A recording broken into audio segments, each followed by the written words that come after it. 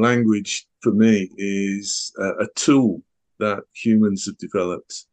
And it's a tool for making a meaning and transferring that meaning to another member of the species.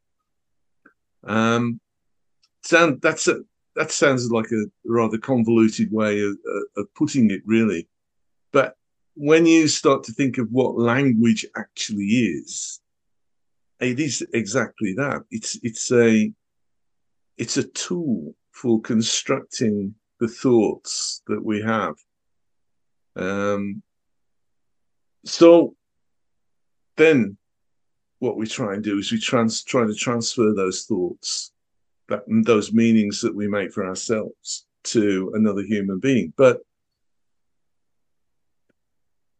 the receiver is never going to interpret them in exactly quite the same way that the sender has sent them.